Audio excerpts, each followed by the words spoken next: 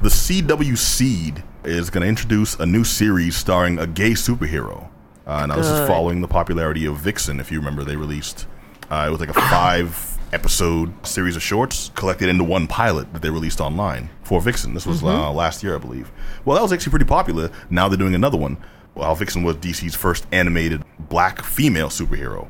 Freedom Fighters The Ray will introduce The Ray, DC's first gay superhero to star in his own TV series. Good. I have qualms with this one. I'll get to that in a second. But this will feature the Ray Terrill character, who's actually the second of 4. So there's been 4 people to play the Ray, to be the Ray in the DC universe, including one in the most recent New 52 universe adaptation, new take.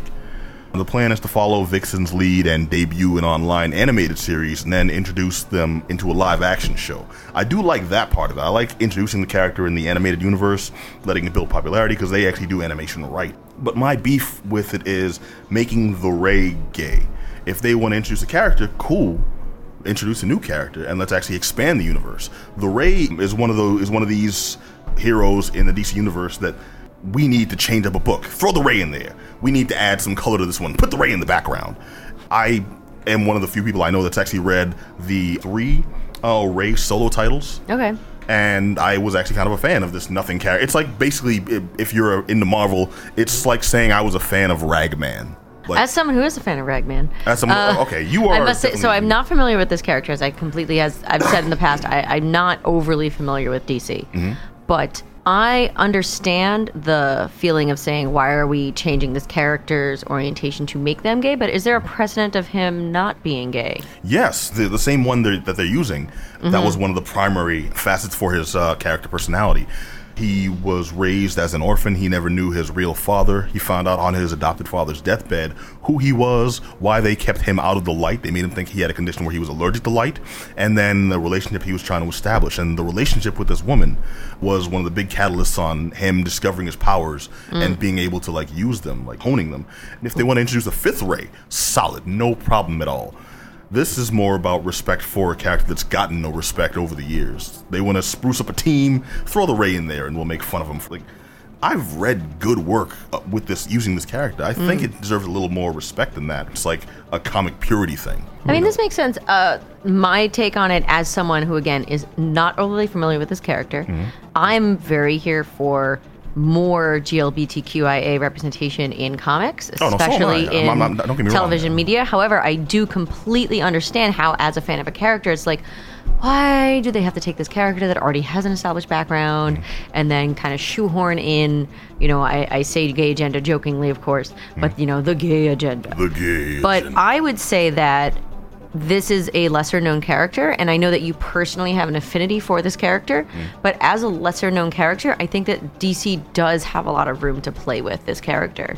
Hey, There's not, the overly millions clamoring, oh my god, they changed the sexual orientation of the Ray. They're gonna take to the streets rioting. Exactly. Why isn't the Ray getting his respect? There is something to be said about creating new characters for this purpose, but I gotta say, I'm gonna disagree with you on the comics purity stand. I'm one of the biggest proponents of taking a character and just playing with them, making them new, giving them new origins, giving them new everything. And if it was 1 time or 2 times, I can see that, and I would concede the point. But you're saying there's been so many variations there of was this character. Dude's father who had a long story. He was one of the Golden Age guys. So there was Sandy the Golden Boy as a sidekick to Sandman. It's like that level. The original Hourman, the original Mr. Terrific with the gut shield.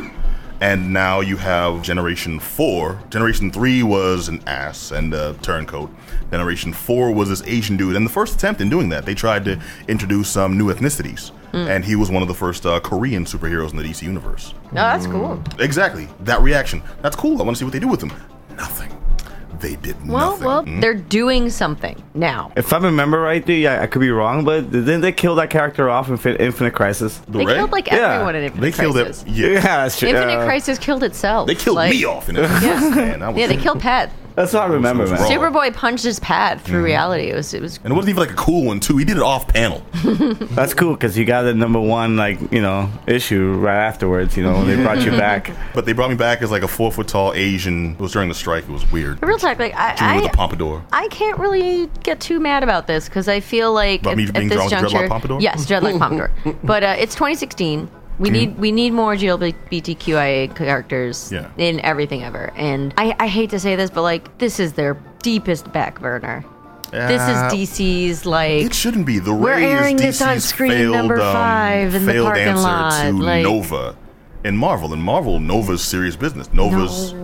Yeah, dude. Nowadays, now he's getting there. Yeah, now he's getting there. I can't believe. Oh man! Speaking of Nova, I can't believe the book sales are so low. It's like a really cool story going on over he there. hasn't been introduced into the Guardians of the Galaxy movie yet. Once But that he's happens, gonna be. I mean, you dude. can't. You have to have Nova. That's gonna be. Yeah, they'll have. Then again, I'm sitting here crying myself to sleep every night. Like, where's Adam Warlock? So, You really want that to happen? Because they're going to mess that up royally. I know they're already changing. Now we're on a tangent. The Vision's gonna kind of play the Warlock. Yes, they already set that right? up by putting one of the power gems. Yeah. So I'm just thinking we'll see Starjammers brought to us by Bryan Singer. Why are you doing this? Oh, whoa!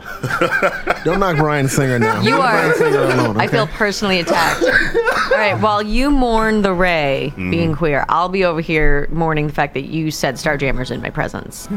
All right, the Ray will be introduced as DC's first gay character star in their own series. Look for it. I'm still, despite all that, and my claims here, I'm actually still jazzed to see the series. Nice. I have my own qualms, but like you said, I'm personally attached to the character. It's going to be called Freedom Fighters: The Ray. So check for it. It's actually coming out fairly soon.